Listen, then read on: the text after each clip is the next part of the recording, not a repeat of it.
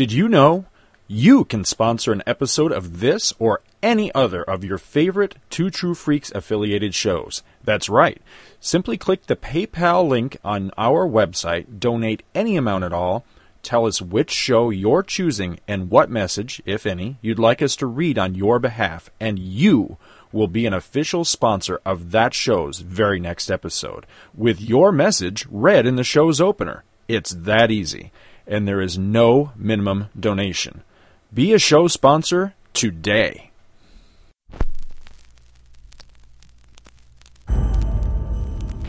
December 7th, Earth 2. 1941. A world very much like our own, yet slightly different. A date which will live in infamy. A world at war. The United States of America was suddenly and deliberately attacked by naval and air forces of the Empire of Japan.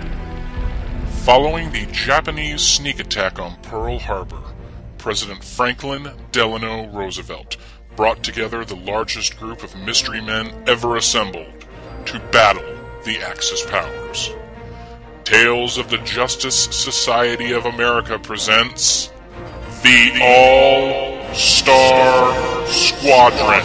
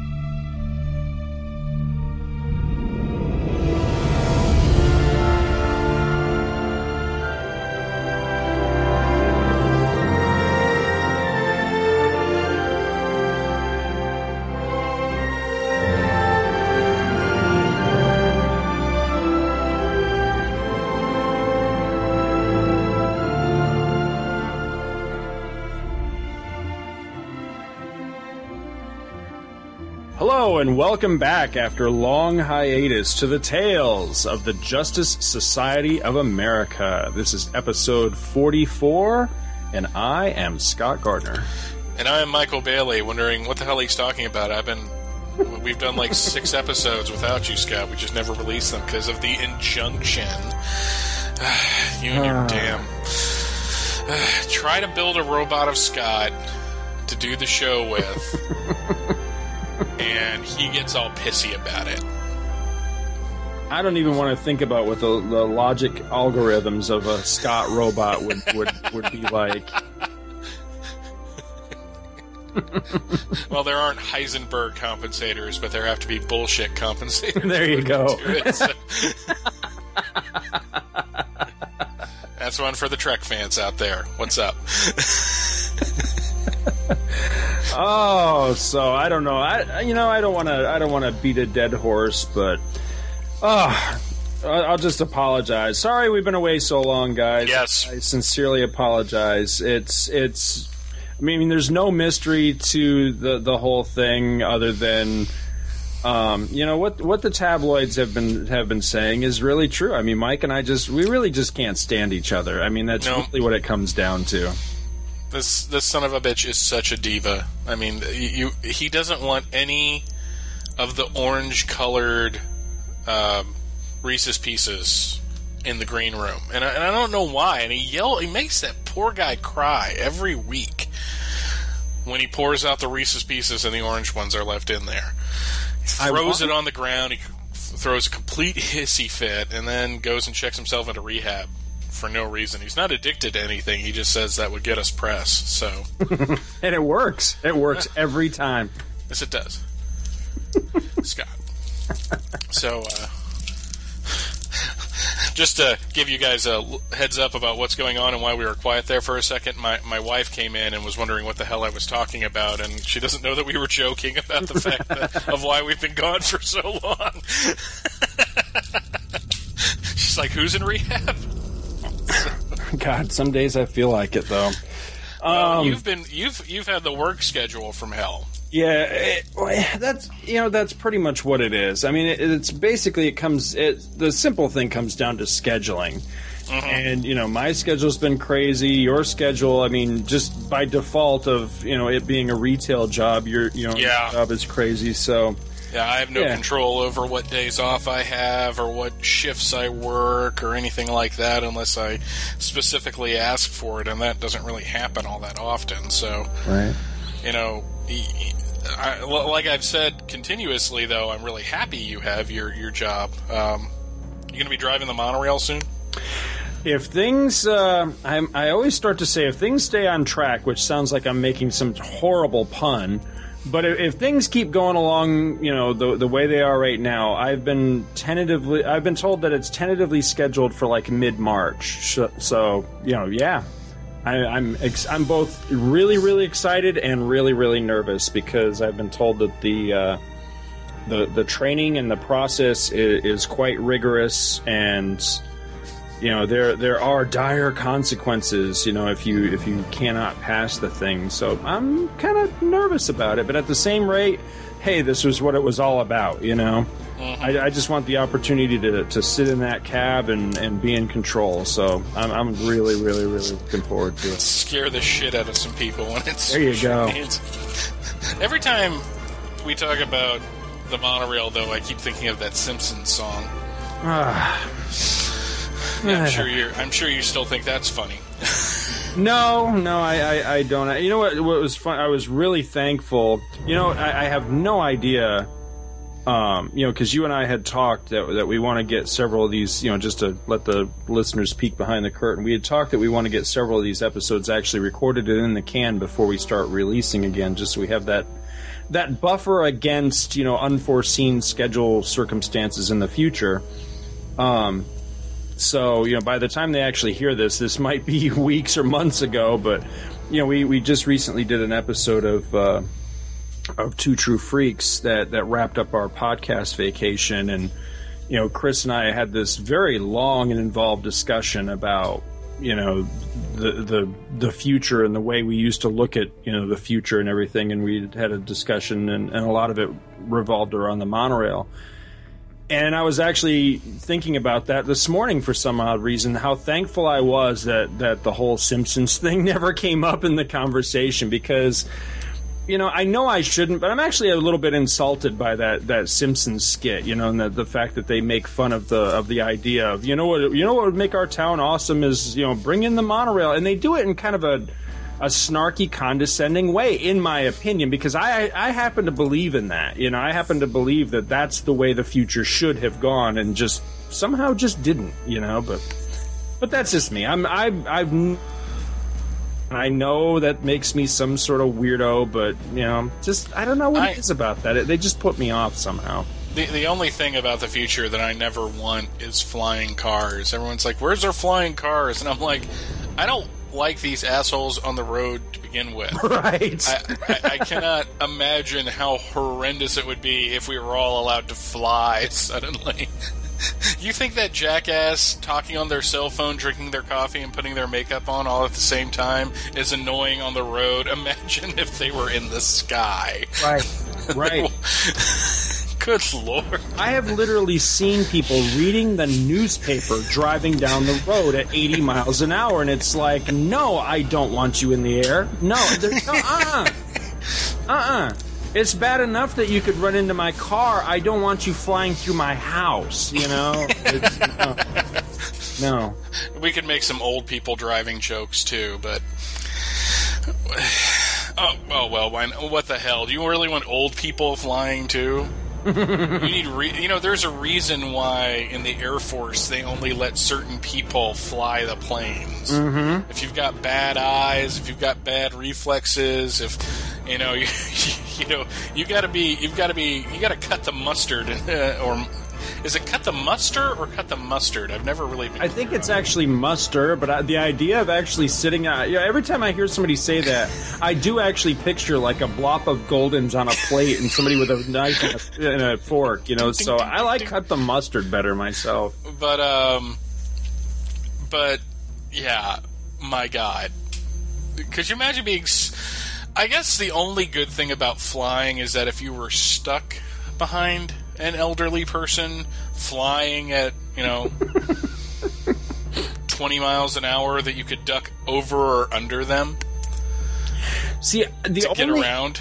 That's one of those things of the future. That's one of the few that isn't a mystery to me at all why it never happened. I think it never happened for exactly that reason. Is somebody somewhere said that, I like to imagine that there was actually like some facility somewhere where they were like this close, and then somebody suddenly said, wait a minute, exactly what you just said a minute ago. Wait a minute, we don't want these assholes in the air. They can't even drive on the ground. I think that's exactly what happened, and they just said, nope, forget it, we're not going to do this.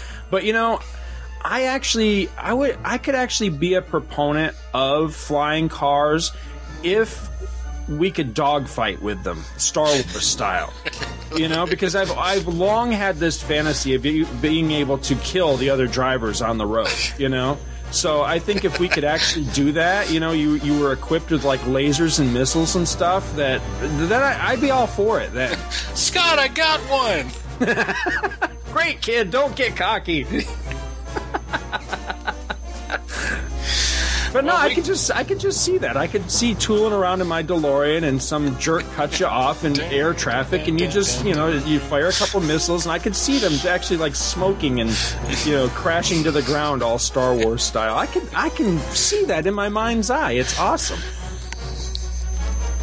Well, we have a very interesting episode of Tales of the JSA this week, as we are not covering an issue of All-Star Squadron, as we have been for, well, let's face it, like years now, and with all the hiatuses and everything.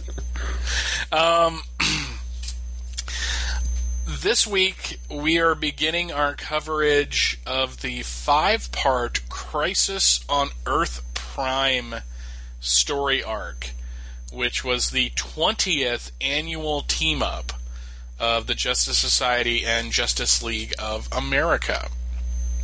And it's a pretty epic story, mainly because at this point in comic book history, it was extremely rare for two titles to cross into each other like this.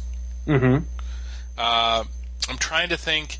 I mean, I'm not talking like unofficial crossovers like those issues of Thor and Batman and Iron Man that all kind of crossed into each other in a really weird way, that Jerry Conway was talking about in this interview Shag and I did with him for Views from the Long Box. But, like it was like this and the Avengers Defenders War. Right. And the main thing is that at this point, even though comic shops were becoming more... popping up more and more around the United States, most people got their comics from the newsstands. Right. I certainly did when I started collecting, and I know Scott did too. So it wasn't always a guarantee that whatever newsstand would carry both titles. So it would be kind of crappy to do, like, we're going to start this in Superman and then go to Batman and then Superman and Batman if the newsstand didn't carry Batman. See, that's exactly what happened to me with this particular storyline. I had never read all 5 chapters until you and I got to this. I've actually read this storyline all the way through in preparation for these episodes we're going to do, but this is my first time reading it as a complete chapter because I missed some because of exactly what you say. I used to buy my comics from a little convenience store, and they didn't get all 5 chapters of the damn thing. So, yeah. But we're starting off this week with Justice League of America, number 207, which has a beautiful, George Perez cover. Mm-hmm. And all the covers are pretty much like this. They have all of the character heads surrounding one image, and in this case, the image is the crime syndicate coming out of the Transmatter Cube and pretty much beating the crap out of the Justice League while all the heads look on in shock, which is what I really like about it, is that the heads look like really surprised at what's going on. Even the characters on the bottom are looking up to see what's going on in the image. But it does give us our roll call. Justice League. Hang on, before you get to that. This being 2011, doesn't it look more like they're actually coming out of like a big screen TV? Yes. Like that serious, like, late 80s, early 90s big screen TV. Yes. Yeah, the screen kind of felt weird and stuff. Yeah. Our roll call for the Justice League is Aquaman, Firestorm, Hawkman, Superman, and Zatanna. I just noticed that they actually go in alphabetical order with the characters. JSA is Dr. Fate, Green Lantern, Huntress, Power Girl, and Starman. And barely in this issue, I might add, Firebrand, who looks very good, handled by Perez, I might add. Johnny Quick, Liberty Bell, Robot Man, and Steel. Title to this story is Book 1, Crisis on Earth Prime. Written by Jerry Conway, who we talked about in previous episodes. He wrote the Steel chapters of issues 8 and 9. Artists are Don Heck and Romeo Tanghal. And if you think that Scott and I are going to sit here and bitch about the Don Heck art in the review portion, you're going to be surprised, I would think. Ben Oda, letterer. Carl Gafford, colorist. Roy Thomas is there as the plot consultant, and Len Wein as the editor. The JSA and JLA prepare for their annual meet and greet. Huntress wonders if her Uncle Bruce will be there, which is still kind of creepy. While on the Earth 1 side of things, Firestorm silently muses on how this time he is going to put his best foot forward with Power Girl. And I am assuming that he wants to put his best something else forward as well. But this was the 80s, and such things were rarely talked about in a JLA book. Superman welcomes the JSA to Earth 1, but instead of the JSA stepping out of the Transmatter machine, the Crime Syndicate of America does. And as you can imagine, a fight breaks out, and it's pretty vicious, too, with Superwoman punching Superman out of the satellite and pounding Firestorm into the ground with a giant mallet. After beating the JLA handily, the CSA heads to the hangar and takes, for lack of a better term, a Javelin 7 to Earth, mentioning that they have a certain Per Degaton to thank for their freedom.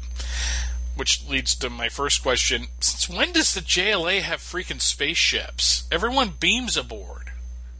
Well, Superman makes a comment later on, I think it's this issue, about they were supposed to be testing the or something. Oh, that's right. The things I miss when I write the synopsis. No, that's cool. Meanwhile, the JSA find themselves trapped in the limbo bubble that previously served as the Crime Syndicate's prison. Dr. Fate, as usual, gives us a skinny on the whole multiverse thing, and I think at this point everyone's pretty much sick of Dr. Fate every time. It's like, Jesus Christ, Fate. We know! Every time we get together, it's like, well, you see, there's Earth 1 and Earth... Shut up! I was there last time, asshole. Shut up! And he also gives a brief history on how the JLA and JSA took on and defeated the Crime Syndicate in, I believe it was their very first team-up. Power Girl finds that brute force isn't the key to their escape, but Starman and Dr. Fate have better luck, and after a big old flam, F-L-A-M, the JSAers are floating in limbo. Green Lantern uses some fancy lingo he picked up from Hal Jordan to explain how they are going to escape, and soon they find a hole in reality which allows them to return to Earth. The problem is that the Earth they return to looks as if it was destroyed in a nuclear holocaust. Green Lantern announces that they are on Earth Prime, and there is general WTF talk before being attacked by something. I have no idea what attacks them in this issue. The artwork is really unclear. It looks like they're being attacked by ground sludge. But, maybe I'm just missing something there. Green Lantern then announces that his ring can pick up psychic impressions. Okay. And tells the group that he is certain that all of this was caused by Per Degaton. Back on Earth 1, the JLA recover, and after Superman rescues Zatanna, they head to Earth 2 and find the headquarters to the JSA deserted and in quite a state. Hawkman notices that the calendar on the wall stops at 1942, and once the JLA gets outside, they find the present looking sort of like the past and D-flags all over the place. Superman recognizes the symbol as that of Per Degaton thanks to the files of the JSA, which he says he went through. I have a feeling he was just standing there at one of their hanging out meetings, parties, whatever, and just using his X-ray vision on the file folders. And after their presence causes a disturbance in the crowd, Per Degaton's men arrive and attack. And it goes about as well as you would assume it would, with a bunch of normal people attacking the freaking Justice League with rifles. And soon Superman has Firestorm whip up a time bubble, with Firestorm making a, get this, Rick Springfield reference, because it is 1982, and Jesse was a girl, or Jesse is a friend. Oh yeah, he's a good friend of mine. But lately, I'm just kidding. And soon the group goes back to 1942.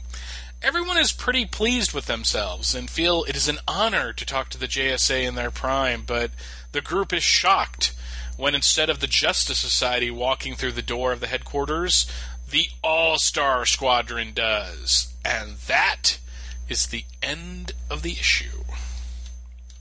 Keen. Alrighty, going to the historical notes as given in the All-Star Companion Volume 2, written and edited by Roy Thomas.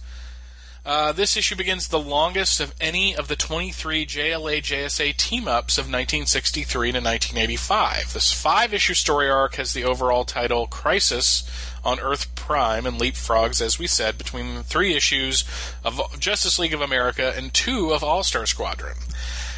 Despite Roy Thomas's repeated requests, Commander Steel is listed as merely Steel on the covers of all 5 issues. The idea for the storyline arose because the year was 1982 and the All-Star Squadron was set in 1942. Splitting the difference gave them 1962, the year of the Cuban Missile Crisis. The fact that the titles of many of the JLA-JSA team-ups contained the word crisis was just icing on the 4-color cake. It was decided at the outset that there'd be no overlap in the personnel between the 1982 JSAers and the 1942 All-Stars who took part to avoid having to deal with yet another time paradox. The only doppelgangers, after a fashion, were the 2 unrelated Johnny Quicks. Roy Thomas will reveal in a later letters page that when he decided to have Liberty Bell elected chairwoman of the All-Stars, he was unaware that Jerry Conway had done the same for Zatanna in the JLA. When the writers began work, they didn't know any of the Crime Syndicate of America had appeared in stories since their 1964 debut. Fortunately, being made aware in the 2 CSA breakouts from their interdimensional prison, they were able to account for them. As a letter writer will point out in issue 20, the date on the calendar in JSA's HQ is July 1942, when it should have been January of that year. And that's pretty much it. What do you got on this issue? Well, first of all, I just want to put out a call to the listeners.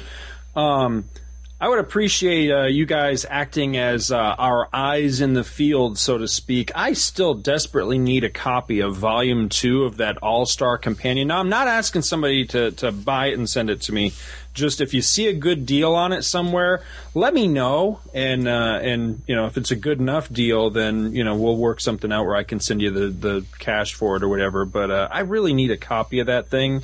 It's just I'm spoiled. See, I picked up the first one for I think it was like $2, so I'm just not willing to pay. I mean, what are those books retail for? Like $30 or something like that? Let's see, $24.95. Yeah. This one was. Yeah, that's just too damn much for me for what is essentially a textbook that a lot of that stuff no offense to anybody involved with the making of those books, but you can find most of that information online. I would just like it in convenient, portable book form, but again, not willing to pay a whole lot for it. So, but I saw Volume 3 not long ago on the cheap, and I really should have picked the damn thing up, but I didn't want, to have 1 and 3. I want to get them in order. So anyway, I would appreciate some info if somebody knows where I could snag one on the cheap. Anyhow, let's see, what have I got for notes on this one? I got a ton of notes. Now, do you want to go back and forth on notes, or do you want to start at the beginning and go page by page and we'll just tackle it together, or how do you prefer to do this? Sure, let's do that. That'll be fine. Okay. Well, first off's the cover, and you had said something about the alphabetical heads. I learned not too long ago that I guess this is a common Perez thing, that whenever he's doing heads, that he typically in alphabetical order. I forget where I heard this, but I went back and I've looked at a lot of Perez art going all the way back to when he first popped up and started doing stuff like that, and it seems to be pretty consistent. It's almost always alphabetical order, which I can't believe I never noticed that before. That's awesome. It is. It's really cool. I never knew that. Aquaman's hair is so 80s. So late 70s, early 80s. I always liked his hair. I remember there was an issue of, I think it was DC Comics Presents, and that was the first time I ever really realized how much he and Superman actually looked a lot alike sometimes, the way they were drawn. It was like he was, if you looked at just his head a lot of times in certain stories, he was like he was the blonde Superman, because he had basically the same hair. The neat thing about the cover to me is you've got Aquaman and you've got Green Lantern, who are both basically blonde dudes, right? Right. But they don't look anything alike. A lot of the time with certain artists, and unfortunately, I'm going to call out one of our favorites, John Byrne. Mm-hmm. John Byrne's Batman looks like Superman in a Batman cowl. Yep. I mean, it's just how he draws people. I'm not insulting the man. I'm just saying that, he's got his stock people. Right. And Perez, taking Aquaman and Green Lantern here, their hairstyles are different. The way their faces are shaped are different.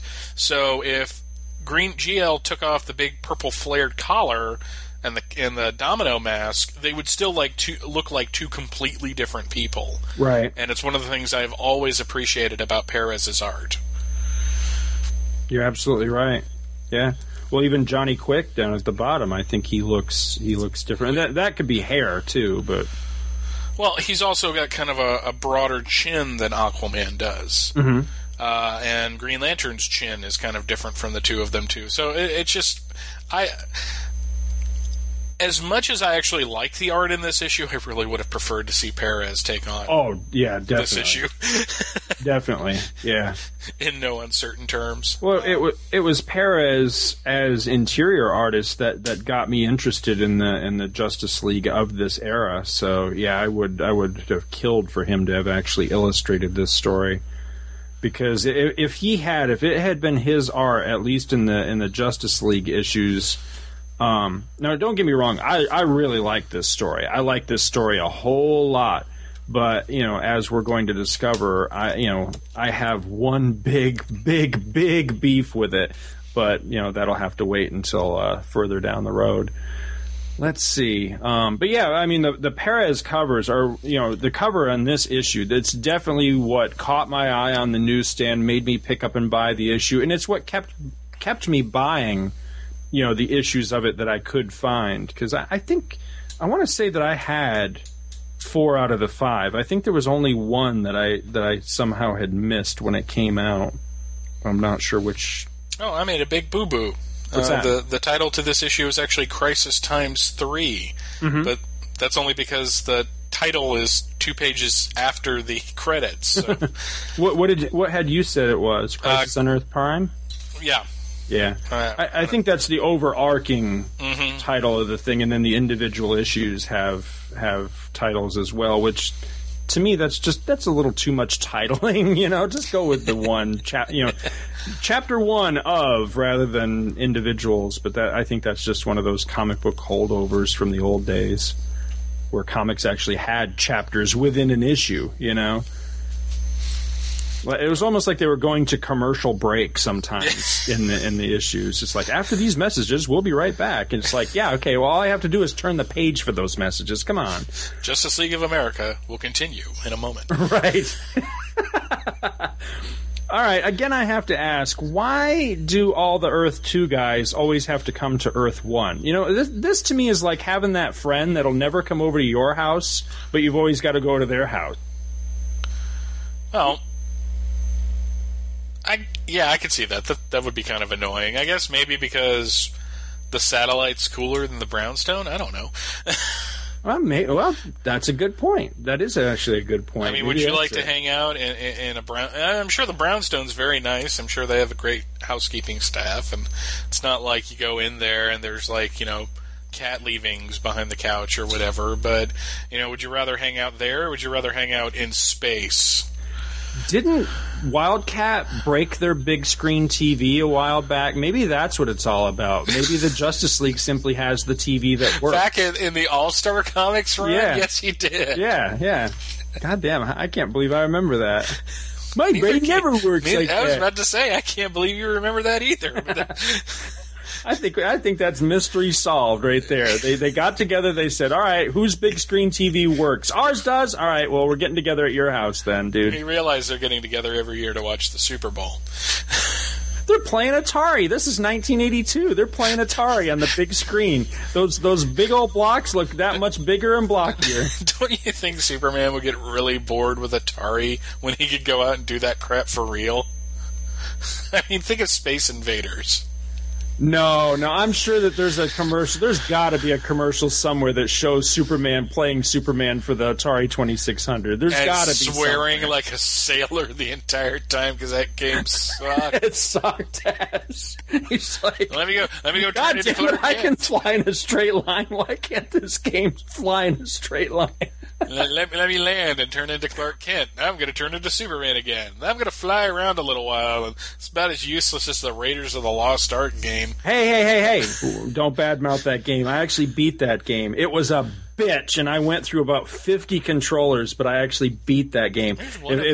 If you want to compare that shitty Superman game to something, compare it to E.T., because other than just falling in random holes, I couldn't find any purpose to that game whatsoever. It's kind of rare that the Raiders of the Lost Ark game had an ending, because most games of that era, it was just trying to get a higher and higher score. Right. Like Missile Command style or whatever. That's kind of interesting. On the page with Crisis X3, they got a shot of Superwoman, and she has black hair with a white streak in it. Let me just say that I've always found that incredibly sexy. Really? Mm-hmm. The whole Rogue thing? Oh, yes. It's why I always had kind of a thing for the chick from the Blue Devil comic. Ah, I don't remember that.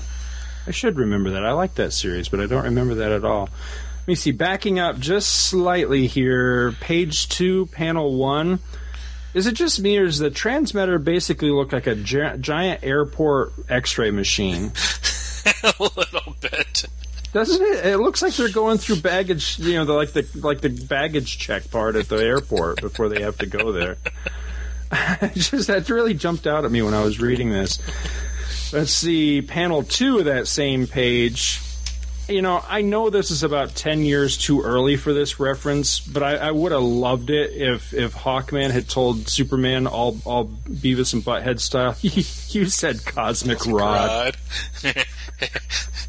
Have you ever seen the Cosmic Rod? The thing. I'm sorry that when I got the Golden Age Starman DC Direct figure and I took the Cosmic Rod out of his little pouch, it was just like, oh wow. You should have Power Girl holding on to it. Big. But that's okay. Speaking of Power Girl, I like that Firestorm is looking forward to trying again for a little Power Girl nookie. Well, as our mutual friend Shag has pointed out, they're both Jerry Conway creations. Oh, that's true. I never even put that together. Now, as you had said, if people were expecting a whole lot of ripping on Don Heck in this issue, they're going to be disappointed, because that pose of Superman at the bottom of page 2, I like that. Mm-hmm. He looks good right there. He looks really, really good. He's even got kind of the sideburns thing going on. Yeah. Which was kind of odd. Though, on the very next page, it's not that the second splash page, I guess you could say, is bad. It's not bad at all. It's just, outside of Power Ring and Superwoman and maybe Ultraman, I freaking hate the costumes of... that's kind of odd. I just mentioned, like... pretty much all of them. of the team. No, it's just Owlman and Johnny Quick's costume. I always thought kind of thought it sucked, and I never really liked Ultraman's either, for some bizarre reason. I think it's because it's mostly blue, and there's nothing really separating it, like the Superman costume and the shoulder pad thingies kind of suck. But Owlman sucks. Yeah, I've never, ever liked any character, Marvel or DC, that was wearing a full animal head on their head. Batman has a cowl that's supposed to kind of make him look like a bat, like he has a bat head. Those kind of things I get. Even Hawkman, as ridiculous as I do think his thing looks, when he got the one that he wore lower on his head to where he looked like he had a hawk's head, I like that one. But with characters like, say, Owlman, or there's characters at Marvel that are even worse, like what was there? There's one like the White Ape or some damn thing, and it looks like he's wearing a monkey head on his own head. I know what you're talking they about. They look freaking ridiculous because they look like they've got two heads. They've got a human head and then an animal head, and that's just how Owlman looks. He's got his regular face, and then he's got a goddamn owl head on top of his head, and he looks completely stupid. No one looks him in the eye because they just get freaked out of those owl eyes staring at them blankly. They just look at the floor when they talk to him and shuffle their feet nervous. Yeah, oh man, that's really great. Your Cal is really freaking me the fuck out right now. Could you please look in the other direction? No, one of the few things that I liked about JLA Earth 2 that came out in like 1999-2000 was the redesign of the Crime Syndicate, because that Owlman was badass. I'll have to give you that, because I was going to say if you're going to blaspheme, then I'm going to go home. But I'll give you that one, because Owlman in that was pretty badass. I will give you that. But that book was just a horrendous disappointment, and it's kind of on point because it has to do with the Crime Syndicate. Oh, absolutely. But how in the hell do you pimp okay guys, it's been like over like 15 years almost since the last JLA, JSA, Crime Syndicate type of appearance. We're going to have the JLA, facing off against the Crime Syndicate, and they never fucking see each other, and there's no big fight where Superman and Ultraman are wailing on each other. Thanks a lot, Grant Morrison. Thanks. I'm glad to hear you say that, because I've busted on that book just nonstop since it came out, and I can't remember who it was, but somebody took me to task on it a while back and told me I was completely wrong, that they do tussle in that. And I just don't have it in me to go back and reread that piece of shit. There's no real satisfying battle, because the whole point is that they can't exist on the same reality together. Right. They have to switch places. And thank God Kurt Busiek reversed that in his JLA story arc. Where he brought back the Crime Syndicate. You were actually able to allow them to fight. If they tussled, I don't think it was anything memorable because it didn't stand out. Believe me, if Ultraman and Superman had fought in that issue, I would have remembered it. That's exactly the one I was going to say, is that I think what was pointed out to me is that I was wrong, because I think it was like Martian Manhunter from one reality battles heroes or villains, whatever, from the other. And he was allowed because there was no counterpoint or some bullshit like that. And I was like, look, no offense, but I don't give a rat's ass about the Martian Manhunter. The fight I wanted to see was Superman versus Ultraman. That's the one. That's the pay-per-view special right there. You know, it would be like purchasing that for $60 and then you get, you know, whatever, you know, Pee Wee Herman versus Michael Jackson. It's like, that's not what I came here for, you know? Actually, I'd pay $60 to see that. I probably would too. The fight, though, here, it's as good as I think Don Heck could do. It's not I don't think the fight is particularly dynamic, but it's not bad. I mean, what I like about it is Superwoman takes Superman off the playing field early, so he can't really be an issue. And Ultraman does kind of the same thing to Zatanna, which shows a lot of intelligence on their part, that they basically took the two more powerful people on the team, including Firestorm, who Power Ring pretty much pounds the crap out of immediately, and takes them off the table like immediately in the fight. Right. So what you're left with is Hawkman and Aquaman, and no offense to Aquaman, who's a powerful character. He's not beating the crime syndicate by himself, nor is Hawkman. So the fact that they just came in, had this shock and awe battle, and then escaped and were off, and kind of dropped the little hints about the paired Degaton, it's just awesome. And you're right, he does say, Owlman just does say that he's located an experimental spacecraft. I just wanted to call it the Javelin because I liked Justice League and Justice League Unlimited. Me too. It actually looks a lot like the Javelin. Sort of. I have that toy too. Yeah.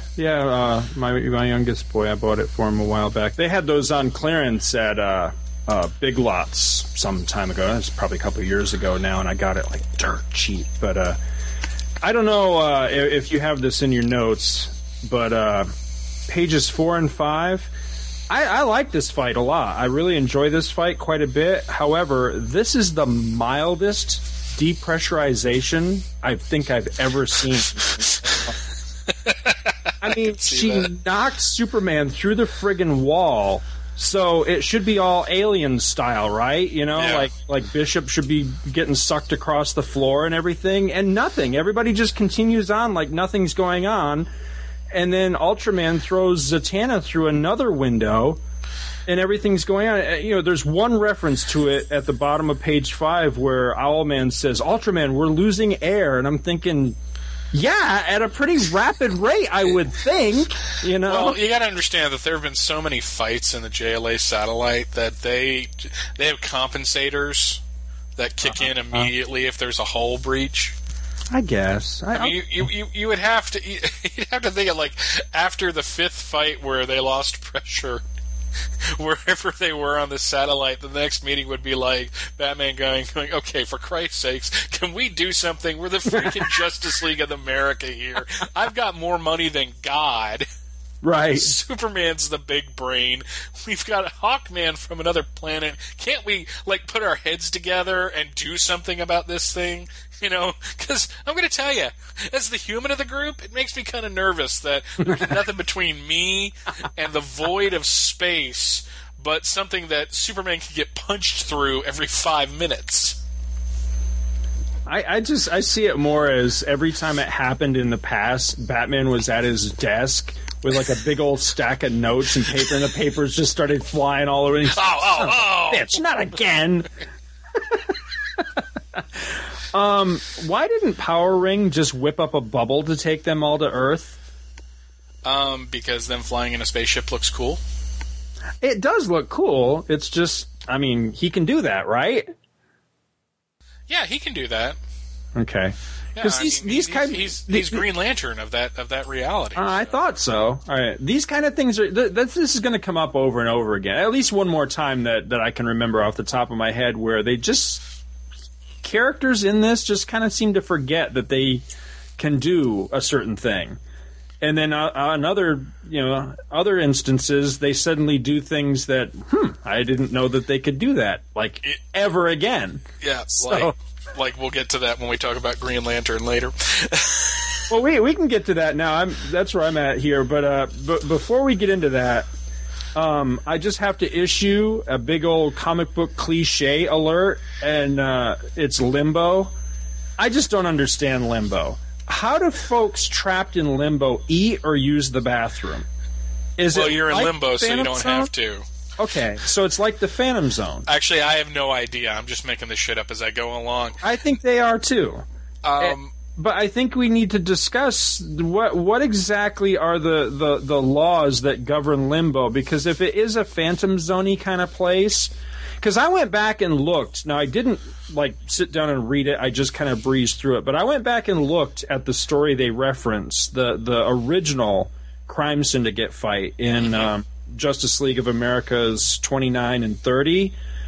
And at the end of it, I felt bad for the crime syndicate because they're stuck in this stupid bubble and they just look really pitiful and sad. And it's like, it's a bubble. There's nothing there. There's no TV. They don't have any... It doesn't help that the artwork kind of sucked. But yeah, it did. It was bad. It was... I'm sorry, whoever... Here come the emails. Yeah, it was really bad. But, I mean... It would be bad enough to be stuck in this with other people that you just barely get along with anyway, but they literally have nothing to do. But then they can't eat either or use the bathroom. So it's like, it just seems like cruel and unusual punishment to me. Now, I know they're the bad guys, but Jesus, I mean, we could be humane about this, So, I don't know. I wish they had defined this whole trapped in limbo thing just a little bit better, because the more I think about it, the more that thought terrifies me. It's really not a nice thing to have done to them. I can understand why they're pissed off. See, what would be really funny is if you find out that the limbo of the DC multiverse is actually the negative zone of the Marvel universe. And when all they can do is sit there and watch as Reed Richards and his buddies are building that giant prison, going, oh, come on! Oh, come on!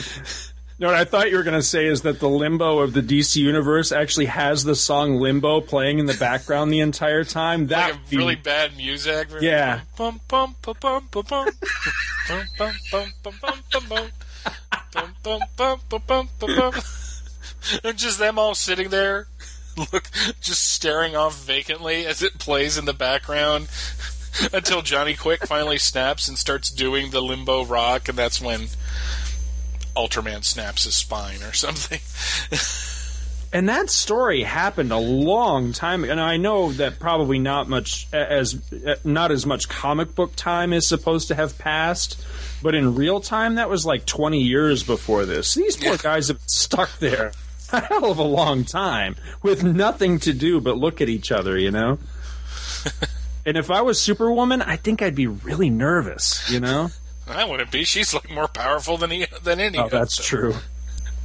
She would just tease them, just mercilessly. She strikes me that way, actually. Yeah, bitch.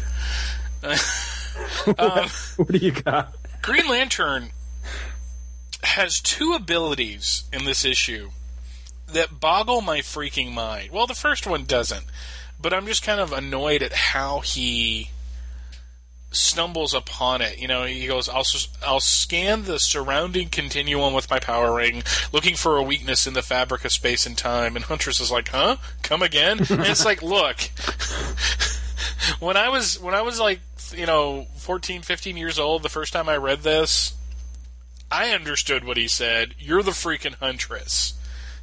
And but that's not bad enough. What's terrible is, sorry, Huntress, I picked up that technical lingo from Hal Jordan, Earth 1's Green Lantern, and I'm like, what? What, you can't... you hang around with freaking Dr. Fate! Right. I'm sure Dr. Fate has used words like space and time and continuum. I got it. Annoyed the piss out of me. But not as bad as the strange power he picks up on the bottom of page 13.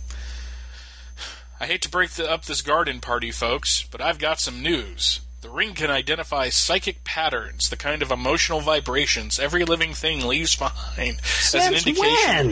Exactly. And I understand. I mean, it's an interesting...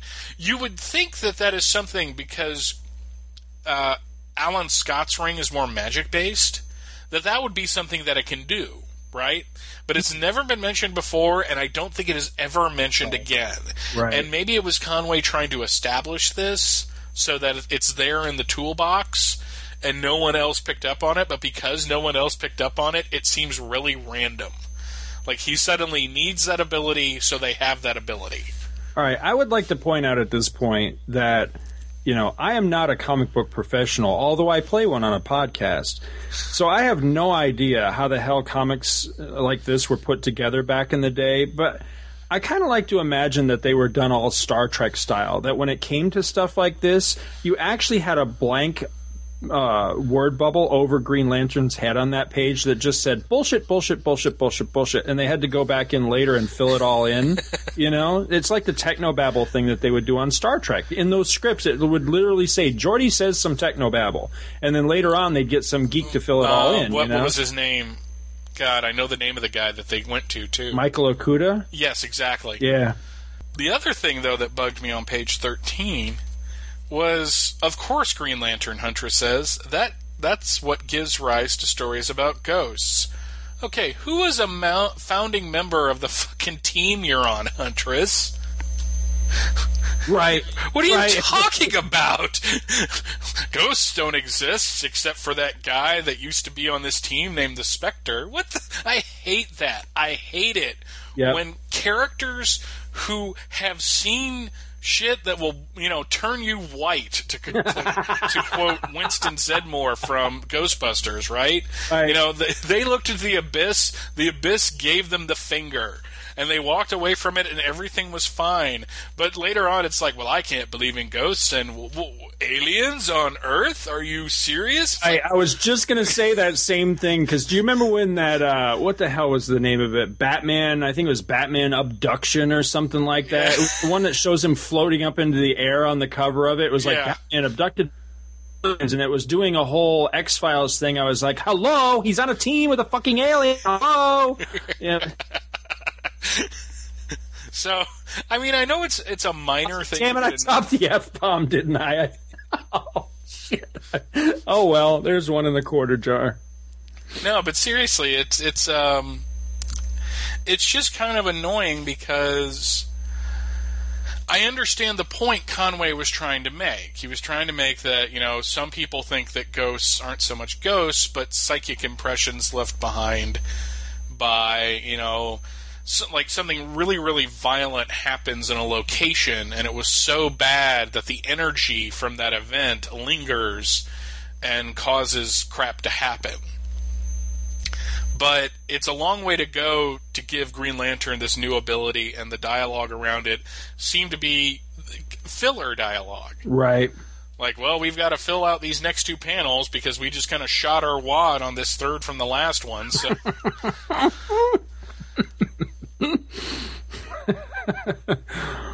Let me see. I'm looking ahead here. Do you have anything before page 16? No.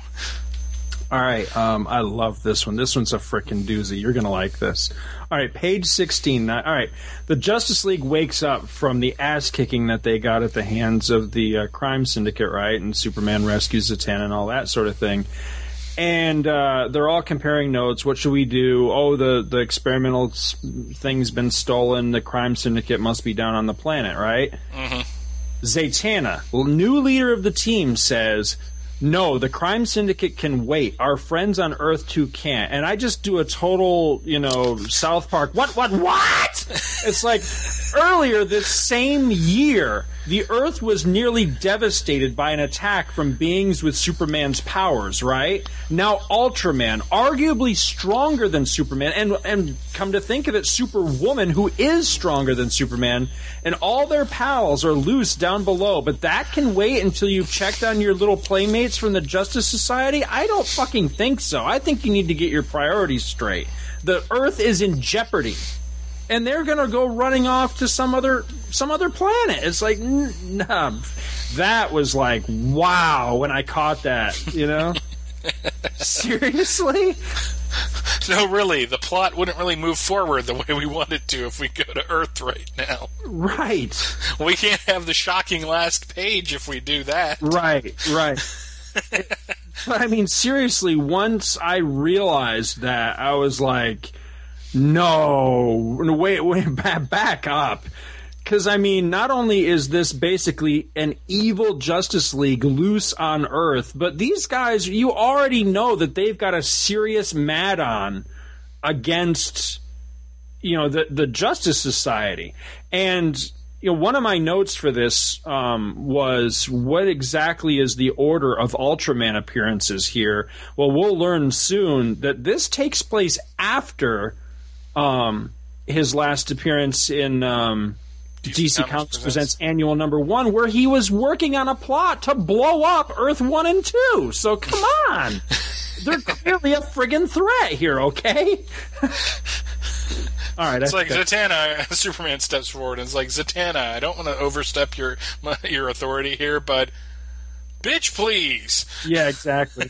Well, this is another one of my problems with please, don't write in and tell me I'm a sexist asshole or anything. It's got nothing to do with that. I've always had a problem, whether it's the Justice League or the Avengers or whoever, with the serious Z-lister being the leader of the team. Who's the leader of the the Justice League? Superman. Come on! Superman's the fucking leader here. Don't give me any bullshit about we had an election and this person got elected in there. It's Superman. Come on. Who's the leader of the Avengers? They can let Wasp pretend she's the leader, or any of the other ones. Who's really the leader? Captain America. Everybody knows this, okay? So this shit with them giving equal time to that's always driven me nuts. Just let Superman be in charge. He's Superman, for Christ's sakes, okay? Well, to play devil's advocate, that you can do more interesting things with Zatanna in this title than Superman, because Superman has like 5 other books he appears in, and Zatanna has none. So I know, but come on, does that not drive you crazy when you're not as much as you, apparently. You're letting the kids drive the car, you know what I mean? It's like, come on, I don't know. I always kind of liked, just on a weird level, I always kind of dug the rotating leader thing, because I think story-wise, unfortunately, what it leads to is especially in the Marvel universe, is it leads to, like, when Wasp was the leader of the Avengers, Cap would give an order on the battlefield and she'd get her nose at a joint, and Cap would be like, well, I just naturally did that and I shouldn't have done that because the Wasp is in charge. And the Wasp was like, hey, I'm in charge. And it leads to unnecessary drama that, like, the first time it happens, you're like, okay, that's kind of interesting. Second time it happens, okay, I'll give it. And then it's like the fifth time, it's like, okay, we've had this discussion like 16 times now, and we really don't need to have it again. Zatanna, I don't really have a feeling one way or the other. I think the main reason I don't like her as leader of the Justice League has nothing to do with the fact that she was a woman, because if they had made like Wonder Woman leader, I would never have had a problem with that, is that she's very inexperienced at this point as a hero. And why are you letting, not so much the Z-lister lead the team, why are you letting the Buck Private, who just got out of basic training, lead the troops into battle? See, they don't have the experience to do it. See, I guess that's the thing, is I shouldn't have drawn an analogy between Zatanna and Wasp, because then it makes it sound like I'm picking on the girls, and that's not what I meant. What I'm really saying is, he's Superman. I just don't like the idea of him taking orders from somebody else, because the only other member I can think that you could make a decent argument for being the leader of the team is possibly Batman. Because he's the brainy one, so he could kind of be like a Cap figure for Justice League, and on the other hand, like the Avengers, I mean, I can't think of anybody else besides Cap, possibly Thor, because he's a god, because I would he's like the say Superman. Iron Man over Thor. I don't know though. He's not really a team player, even though he's a founding member. I've never seen Iron Man as a team guy. You know what I mean? Well, the only problem with Thor is that Thor is he's not there just because of the fight. He's there for the greater good. But Right. Thor's main function is, I am the freaking bruiser. Actually, in all honesty, Thor's function is that the Avengers are getting their ass kicked, and Thor shows up at the last second and bails them all out. Right. It's not so much that way on the Avengers Earth's Mightiest Heroes animated series that's on right now. I have on yet to Disney see XD, and is really freaking good. But you never want your bruiser as your leader, because their thinking is straight ahead. You want somebody that's going to kind of survey the field and figure out what's going on, and that's why Cap is always the leader, no matter who is in charge or who's got the little gavel at the meeting. Right. He's the one that's surveying the battlefield and putting people where they need to go. I don't think Superman is as good of a strategist as Captain America would be, but that's always why I kind of liked the way Morrison's JLA worked, where Superman was the field commander, but you had John Jones in everybody's head doing strategy Right. in the fight, and that always worked out better for me, because it's like, yeah, let the guy that can read minds and link everybody up, so instead of somebody rushing off to do something because they think that's what they need to do, you got somebody in their head going, no, Kyle, do this, Wally, do that. Right. And it just makes for a more exciting battle scene to me Right. than just a bunch of people going, "Arr!" like a Liefeld Avengers fight from that first issue of Heroes Reborn Avengers. I mean, it was just like, good God, nothing's going on here. That was an interesting tangent. That was an interesting tangent. Page 17. And stop me if you've got notes in between all these. Nope, by I'm the good. way. We got the part here. I love this part.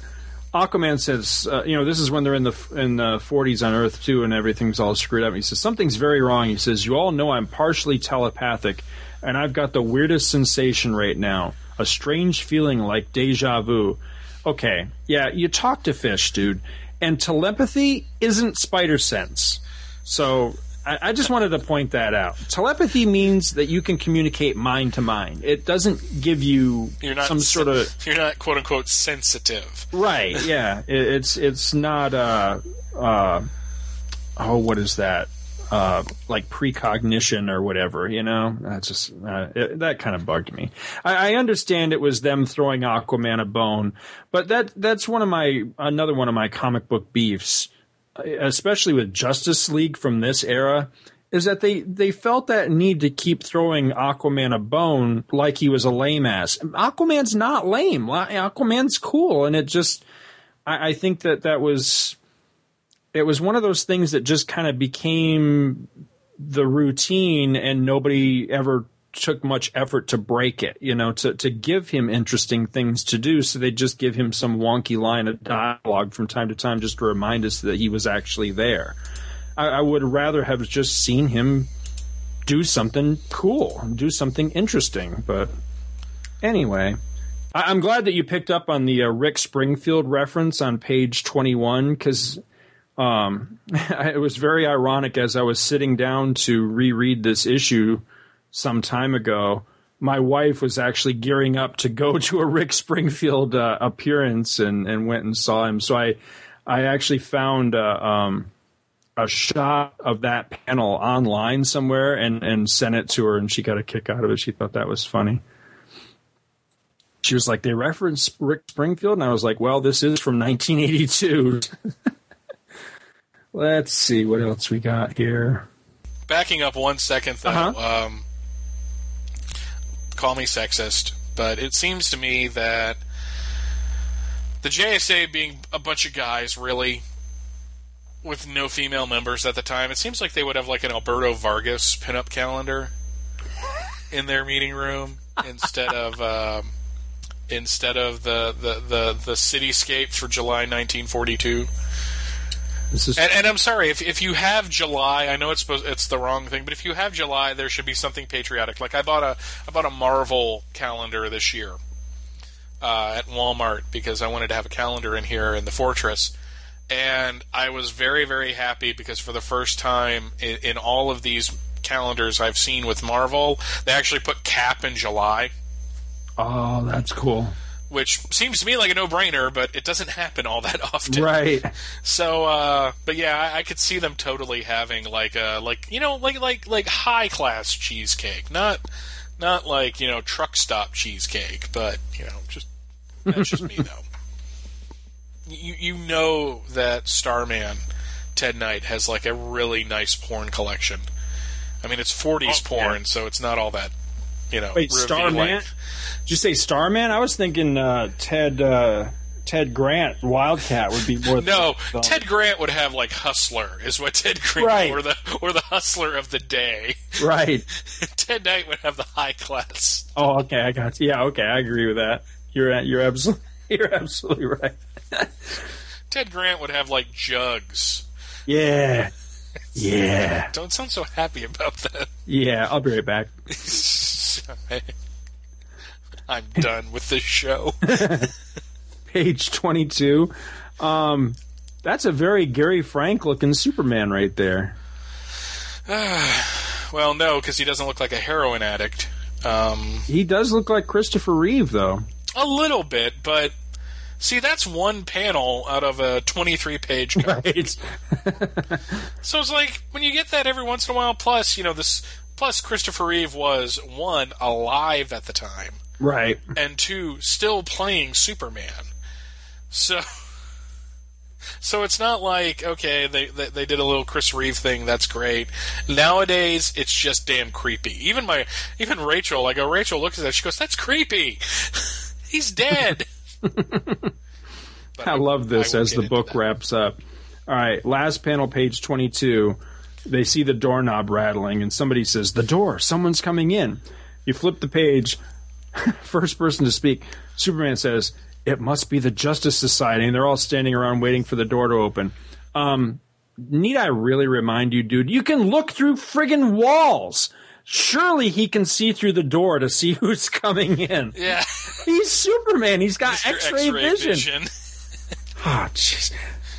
I've been informed that I misquoted my wife. My wife did not say, ooh, that's creepy.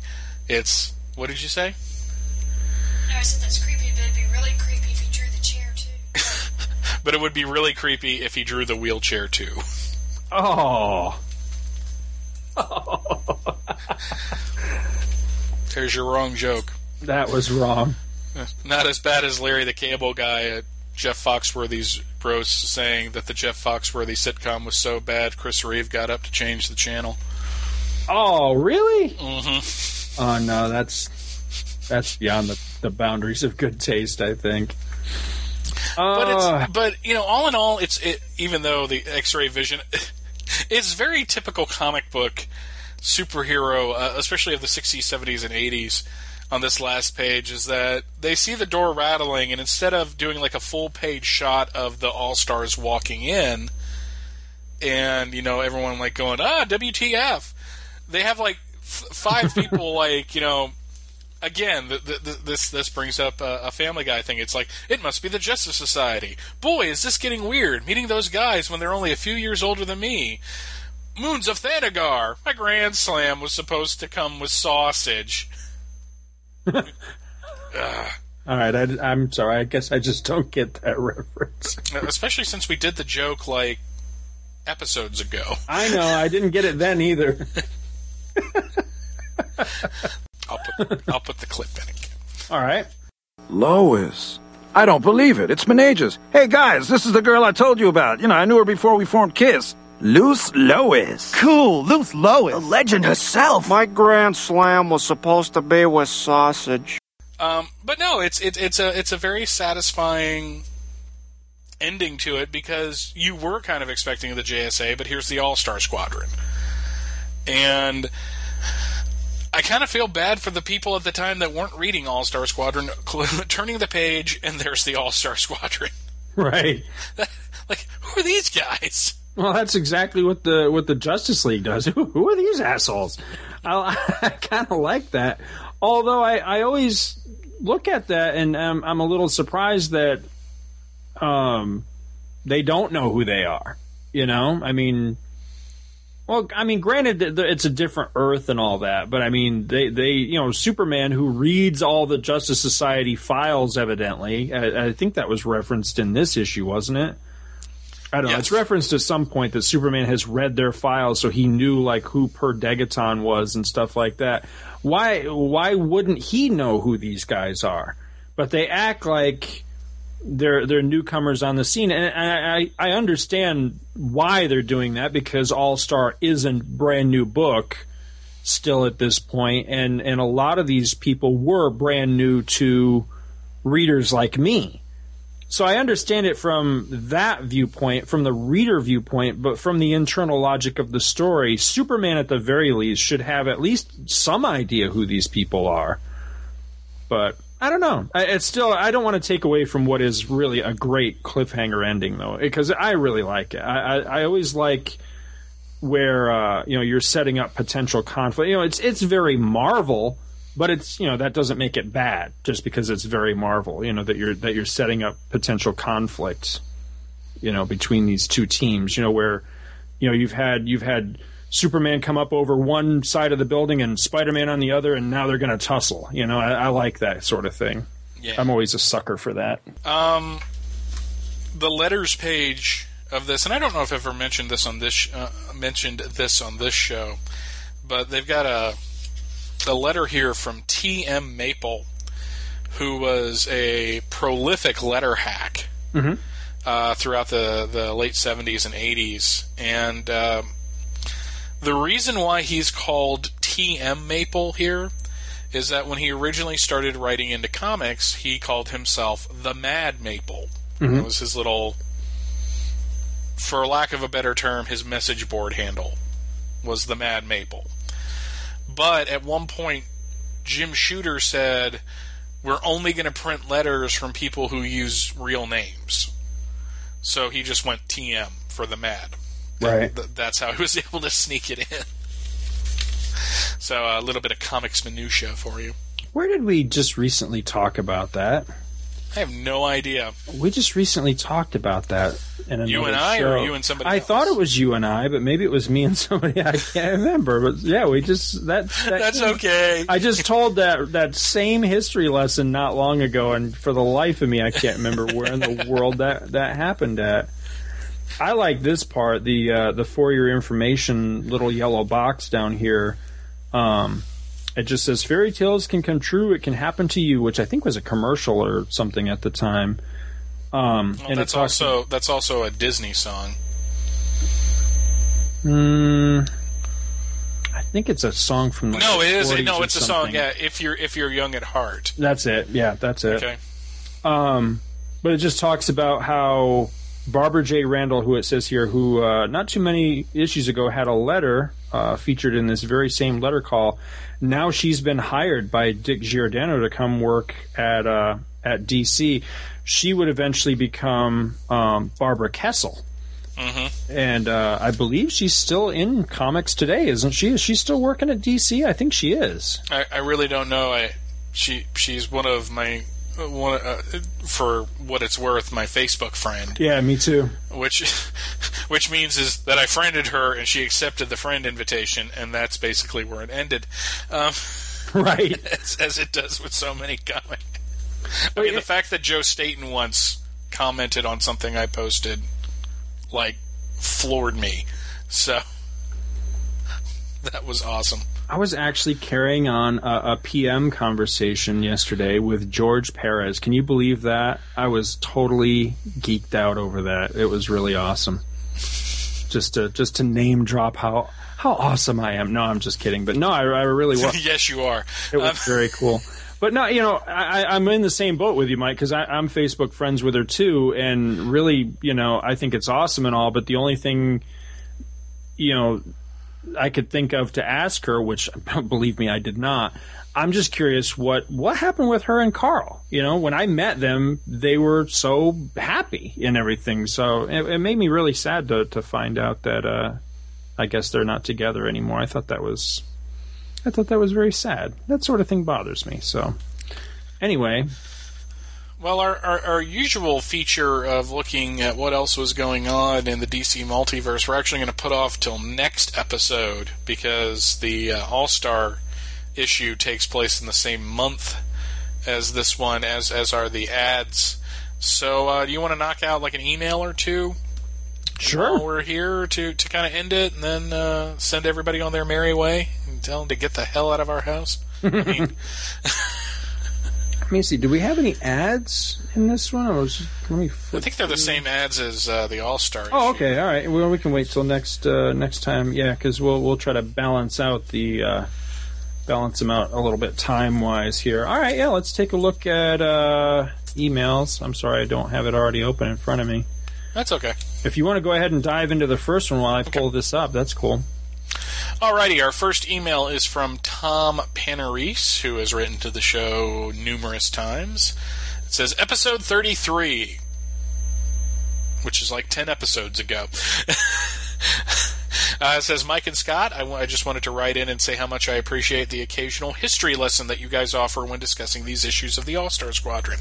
And I don't mind if either of you get on a soapbox every once in a while. Mike's comments on dropping the bomb on Hiroshima and Nagasaki were excellent, and you touched upon a topic that is always good for a debate. Like you, I have a family member whose life was more or less saved because of the invasion of Japan never took place. And though I appreciate the devastation of the bomb, I also appreciate how devastating that offensive would have been. It's great to have such a spirited history and political discussion in the context of the series that takes place during actual events. I really enjoy and look forward to the podcast each week and look forward to you discussing Brave and the Bold 182 as it was one of the first comics I ever owned. All the best, Tom Panarese. Did we do that issue? Did we talk about that? I think we did. Brave and the Bold 182. Is that the one with Batman and the Earth 2 Robin? I believe it is. Did we do that one? I think we did do that one. You know, it's really sad when we can't remember what we did. I can't remember. It's like the only thing worse is that somebody goes, well, what episode of Back to the Bins did you discuss such and such issue on? It's like, fucked if I know. He doesn't write the issues that we talk about. No, I don't. And I had to go and find that recently for one of my own notes, and I was like, oh Jesus, how the hell do I? But I actually did discover a system where I could do that, sort of. We need to write that down for at least for our own edification. So I used to keep a note on that.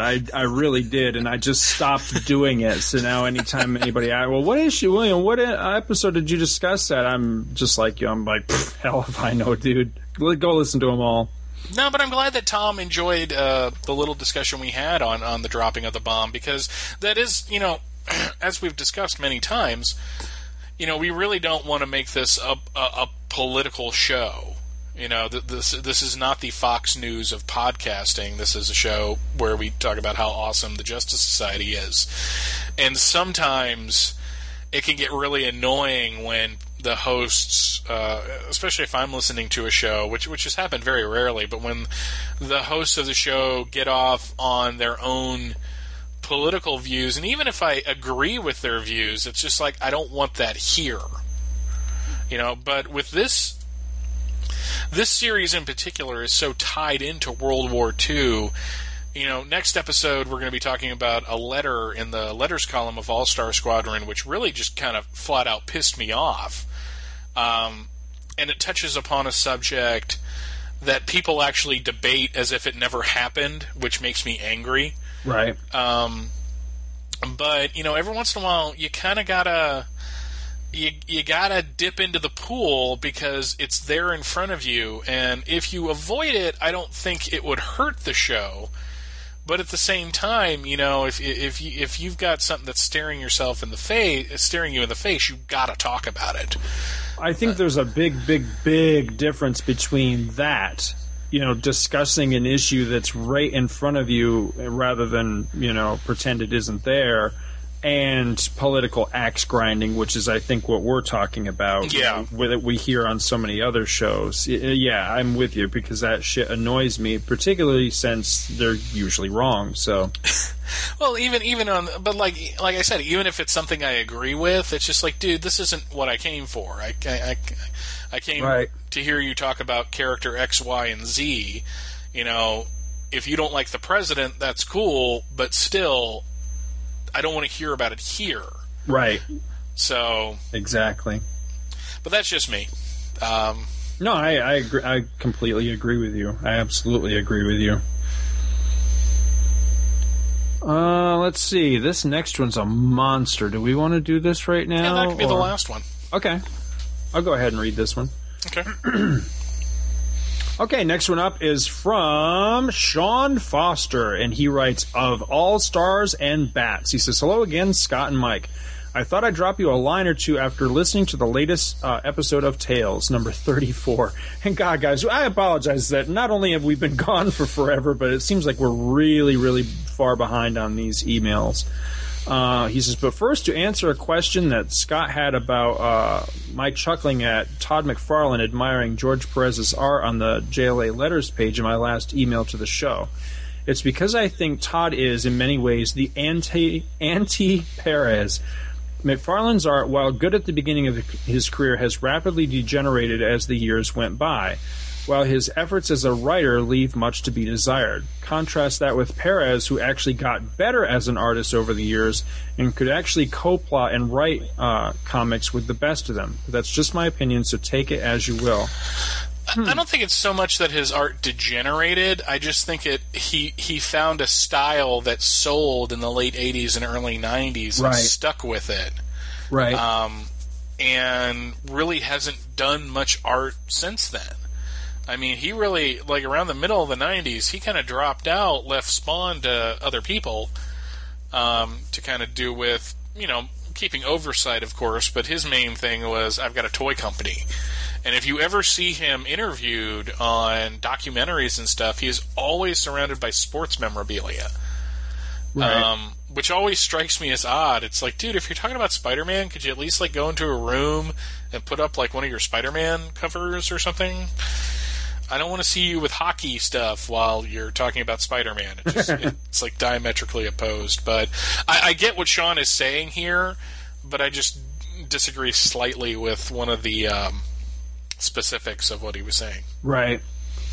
Yeah, I think calling him the anti-Perez is a little bit far, but the rest of it I agree with. I don't know about rapidly degenerate so much as that his style didn't survive the time of his popularity. Mm-hmm. Whereas Perez has kind of a timeless comic book art style that it's hard to define Perez. You look at Perez and, you know, you could call him an 80s artist, but then when he does a contemporary book, it doesn't feel retro to me. It feels that's comics, you know? He's an illustrator.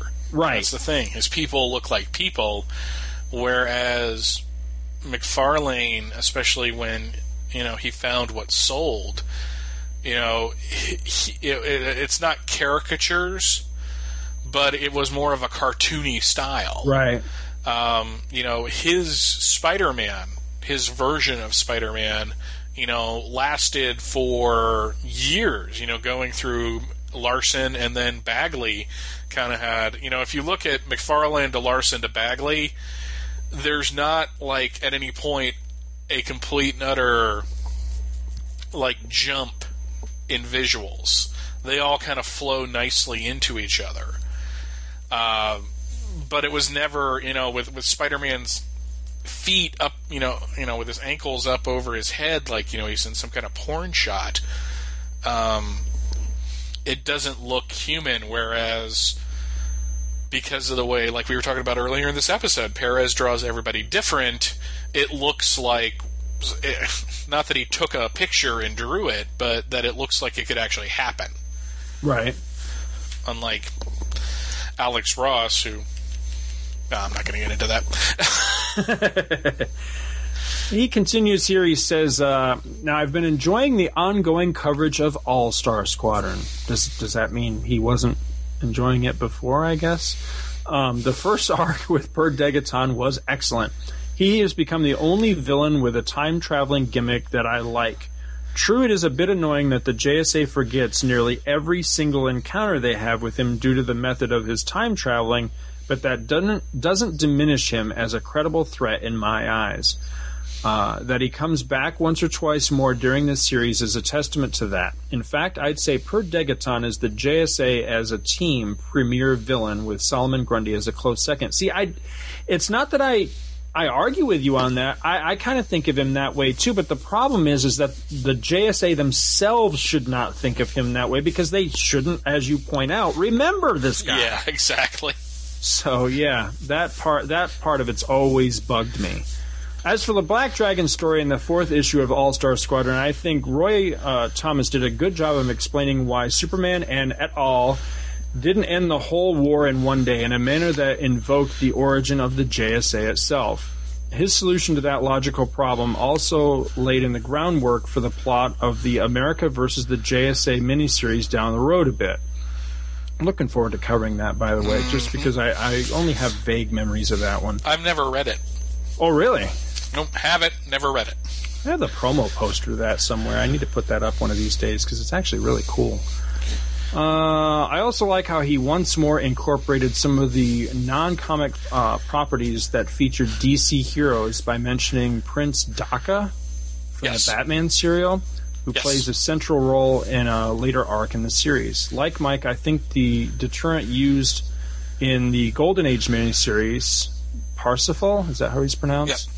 The Nazi agent who could negate other people's powers, was a bit of a cop-out, but it was an effort to give a more realistic explanation of why the heroes couldn't just win the war. Why do you need a more realistic explanation of that? Yeah. That's my thing with that. I mean, I don't hate it, but it's just like, hey, we got a Spear of Destiny, makes about as much sense to me as, hey, there's this dude over here that negates other people's powers. Right. And here's another question. Parsifal couldn't be everywhere in Nazi Germany. So that's a good point, yeah. If one guy can negate people's powers, then you send in the non-powered guy to kill him, and then you invade. So he didn't like radiate out like a zone of depowerization or some bullshit. It's been so long since I've read the miniseries. He might very well have, but it's not like if he's in Germany that they can't go to Japan. That's a good point. Yeah. So, see, I like you. It's been a while since I read it, and I couldn't remember that thing. But yeah, now that I think about it, if he's like that character from X-Men, I just suddenly drew a blank on his name, but he was in that last X-Men movie. Mm-hmm.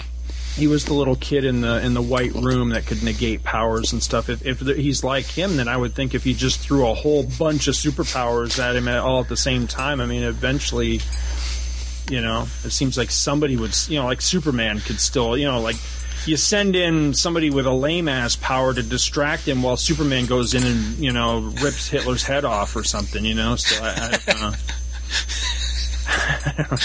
Wow. You know what I mean.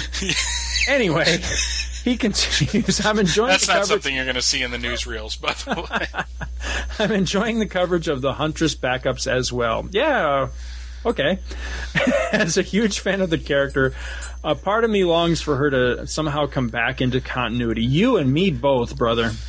He says, but I doubt she'd fit into the anti-legacy universe that DC has sadly morphed into over the last 4 or 5 years. Yeah. How is that anti-legacy when everyone's a freaking legacy character? But they're not. They're doing away. We've talked about this before. How they took Wally and I'm talking like Manhunter, Blue Beetle, other characters like that. But Blue Beetle's not a legacy character. There's been 2 others.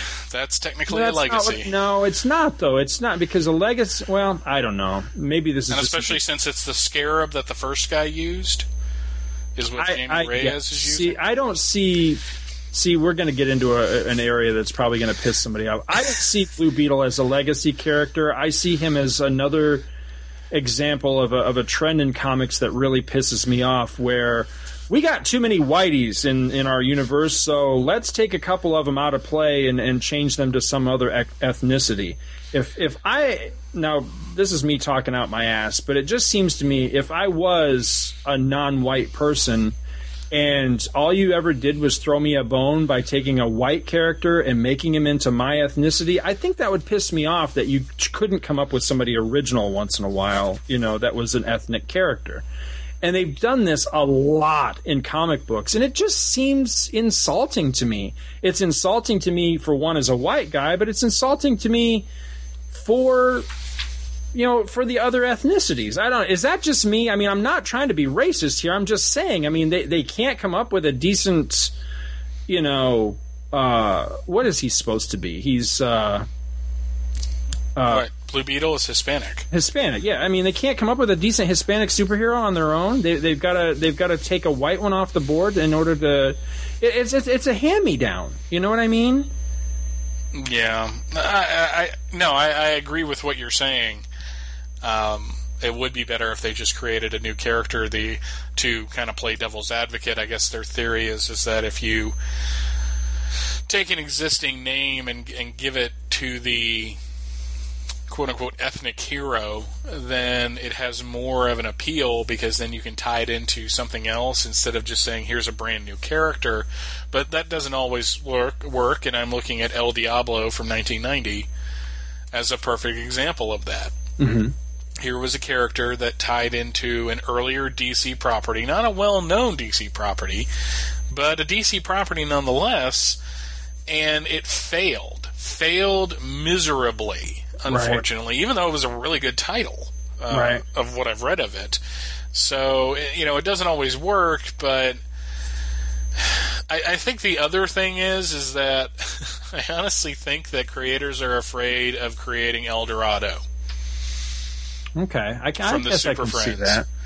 That, okay, we had, wasn't the White Tiger Hispanic in Marvel? Yes. So, you have that, but that's kind of the exception to the rule, where you've actually kind of hit on a good idea, basically. That, we can create an original hero that is African American, or is Asian, or is, Latina, or whatever. But unfortunately, and this is a sad fact of the matter, again playing devil's advocate, is that normally those characters don't sell all that well. And I don't know why, because it's not that they're bad characters, it's just for whatever reason, white characters sell better. I mean, I'm proud of that fact, but, when you look at what has been successful in the comic book industry over the past 75 years, that's what's been successful. And every time they try to do something and push those boundaries, like with the excellently written Milestone books, they still end up failing for some reason. Like, they don't catch an audience for whatever. So, I don't know. I'm suddenly reminded of that scene toward the beginning of Chasing Amy, where the black guy's ranting and railing about Darth Vader. And he says, "So what you're saying is, deep down, we all wants to be white." And isn't that true? He says, "Well, isn't that true?" The most offensive. Oh, his beautiful black visage is ruined. I love it.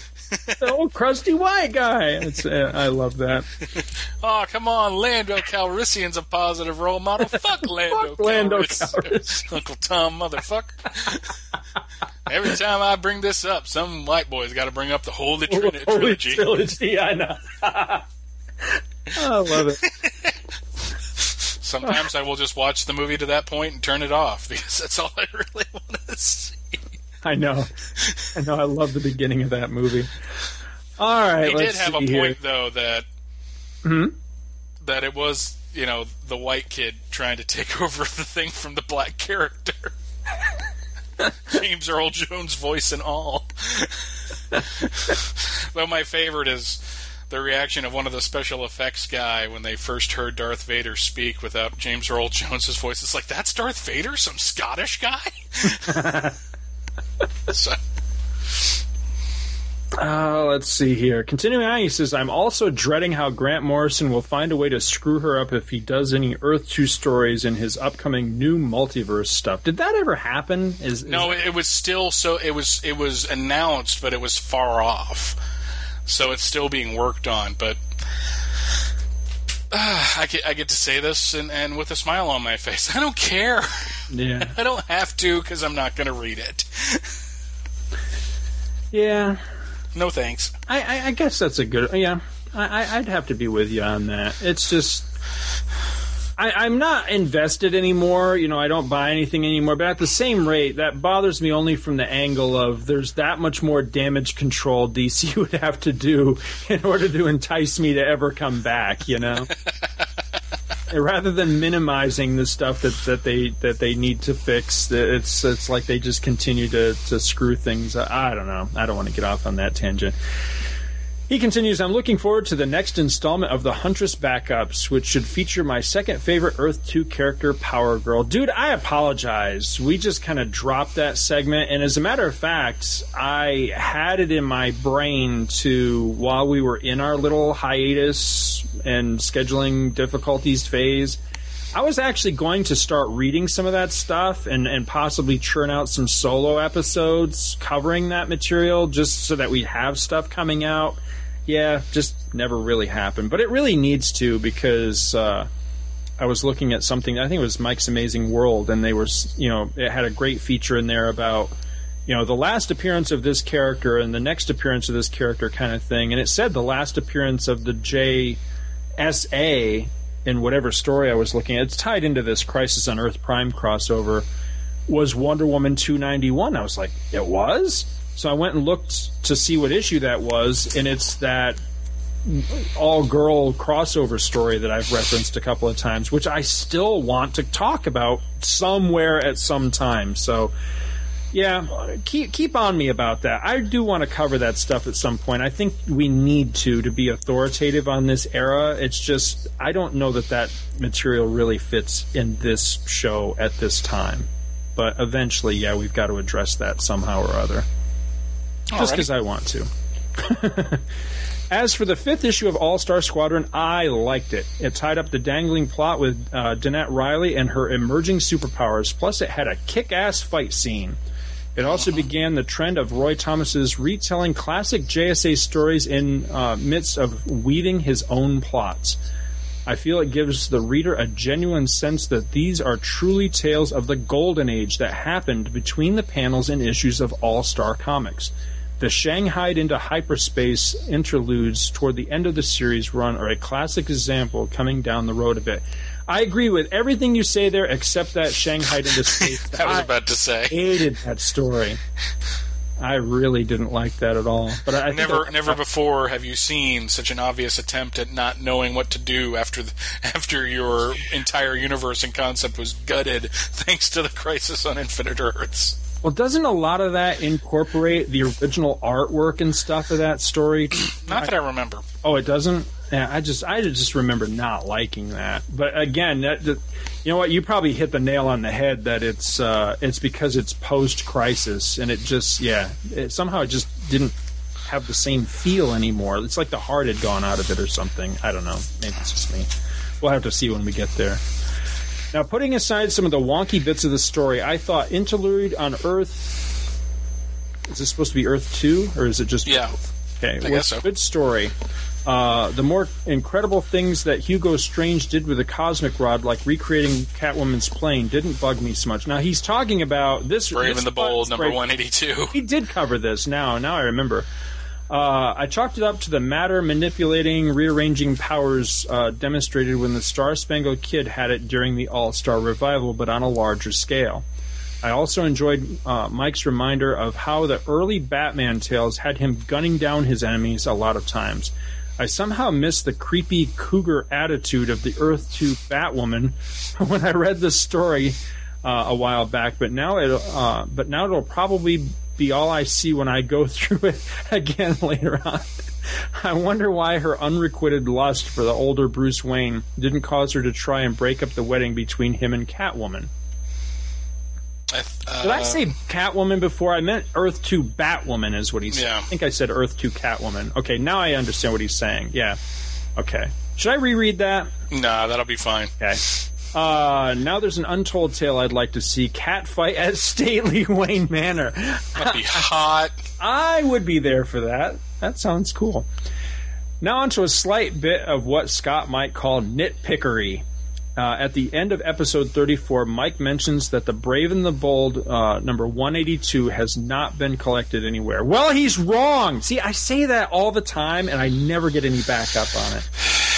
It was collected in a trade called Batman, Secrets of the Batcave, back in 2007. I remember reading it there, so I thought I'd pass the info along, because Mike is wrong. No, he didn't say that. I said that. Anyway, keep up the good work. I'll be eagerly waiting every Friday and beyond for the next episode of the Tales of the JSA. Just have this picture of Sean, like his skeleton waiting by the computer. I will have Chris Honeywell Photoshop that for us. Somebody sitting in front of their computer with like our RSS feed in front of them, and it's just a skeleton sitting there with their head in their hand. That's great. I'm sorry, guys. We are committed to this show, though. We really promise we're going to do better, because you know what? If nothing else, one thing occurs to me while we're doing this. Damn, I've missed doing this show. Mm-hmm. I really have. This has been a lot of fun. And to peel back the curtain, we're about to record the next one too. So the fun will not end. Well, it'll end right now because the episode's pretty much over. I have to check on this. I wish I would have done this before the show started. About the reprint?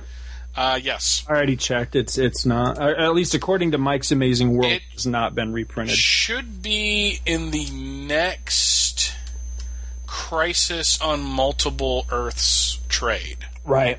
Because they just released one, April of last year, they released one that had the George Perez art cover that did the Jonah Hex crossover, which is giving him more of a role in that crossover than he actually had. But, right. Because I'm with you, that's the thing I'm going to remember, and the New Gods crossover. So really the next one should have the one with the Ultra Humanite as the bad guy, and this one, which would be like 8 issues, which would fill out a trade, right? Fairly well. I just think, again, the problem with doing those trades is that they have to pay the people involved a lot more money than doing like the stuff from the 60s where they can reprint that all day long and twice on Sunday, I think, without really working anything out with either the creators or the families of the creators. You know, speaking of that, and I want to give credit where credit's due, and I'm having trouble remembering who it was exactly I was talking to. I believe it was Leroy Rivera. Somebody write in and let me know if I'm wrong, if you're listening. But somebody was telling me that I guess All-Star Squadron is about to finally be reprinted. Infinity Incorporated is. That was it. It was Infinity Inc. That was the Generation Saga. The first 8 issues of that series is getting a trade paperback. But it's like $40. I was like, wow. You know, I mean, is it a hardcover? Maybe. I might have the wrong thing. I know it's connected to what we're doing on this show is why the person brought it up to me, so maybe I'm remembering it wrong. But they sent me a list of what was going to be in the thing, and I was like, you know, for stuff that you can mostly find in the 50-cent bin, I think this is a little expensive, you know? You mean like the recent Marvel Tales lot I won on eBay for like $12? Mm-hmm. That was like scattered the first 36 issues of Amazing Spider-Man, and I got that for $12 in full color as opposed to buying the same material over 2 essentials for $40. I mean, the only thing I can think of is that, you know, they must be banking on 2 facts. That, for one, fanboys typically are not a patient group of people, you know, but also it's the convenience of having it. You know, you can buy it right now all in one form. You don't have to chase all over 50-cent boxes all over the country for the next 10 to 20 years trying to find them. I get that, but still, come on, guys, take it into consideration that this shit is 50-cent material. I mean, Well, also, there is a generation of fans that has been raised over the last decade to read things in trade paperback form. So when they get old material, they're not wanting the comics, they're just wanting the story to read it. So that could be who it's for. Yeah, I guess. It just it seems, to me anyway, it seems like a blatant gouge, but, hey, if people are willing to pay for it, then... You and I are the ones that want to peruse 50-cent boxes and put more comics in our house, even though we really don't need to. Well, you know what? For the first time in a very, very, very long time, I actually have all my comics stacked up on a floor that cannot cave in, so that's pretty cool. No basements in Florida. It's pretty awesome. Thank you for listening to another exciting episode of Tales of the Justice Society of America, hosted by Scott H. Gardner and Michael R. Bailey. If you like this show, check out Back to the Bins, where Mike and I talk about random back issues from the past. You can find that at www.twotruefreaks.libsyn.com. Scott has another podcast that he hosts with his childhood friend and former personal masseuse and fry cook to Oprah Winfrey, Chris Honeywell, called Two True Freaks, which, like Tales and Back to the Bins, can be found at www.twotruefreaks.libsyn.com. Mike has a few other podcasts that he either hosts or co-hosts because he loves the sound of his own voice as well. The first is Views from the Long Box, which is Mike's solo show and can be found at www.viewsfromthelongbox.com. Then there's From Crisis to Crisis, a Superman podcast, which Mike hosts with Jeffrey Taylor, which can be found at both www.supermanhomepage.com and www.fortressofbaileytude.com. Scott and I have gigantic egos, and we love to hear from the listeners. You can reach the show by writing to talesofthejsa@gmail.com. Thanks for listening, and come back next week for another installment of the Tales of the Justice Society of America.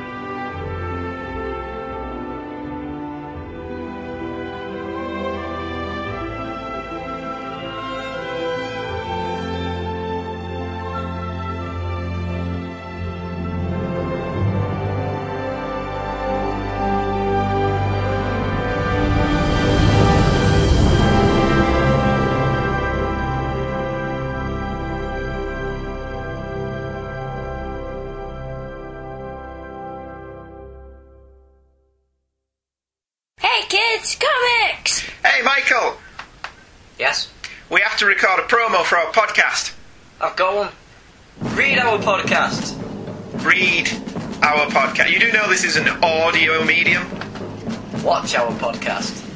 But you can watch podcasts, but not ours, because let's face it, we've got faces for radio. No, wait, I've got it. Give me a second, right? What? Just listen to our podcast. Listen to our podcast. Snappy, it's short, sweet. I'm liking it. It's good. It's great. Not exactly telling people what our podcast's about, though, is it? We read comics. We read comics. That's true. That's good. Liking it. Liking this pitch. Carry on. Right. We talk about comics. We do. We talk about comics. We read comics, and then we talk about them because we can't talk about them before we read them. Excellent. Keep going. And then we sing. Badly! Yes, well, badly is purely subjective, but how many other comic book podcasts do you know where people sing? Hey Kids Comics! Every Thursday at apleyland.podomatic.com.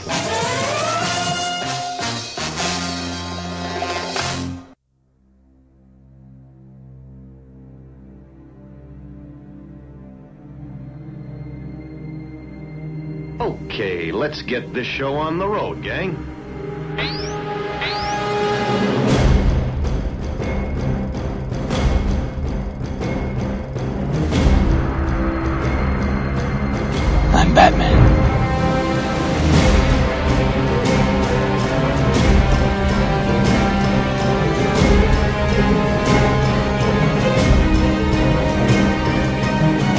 like a job for Superman.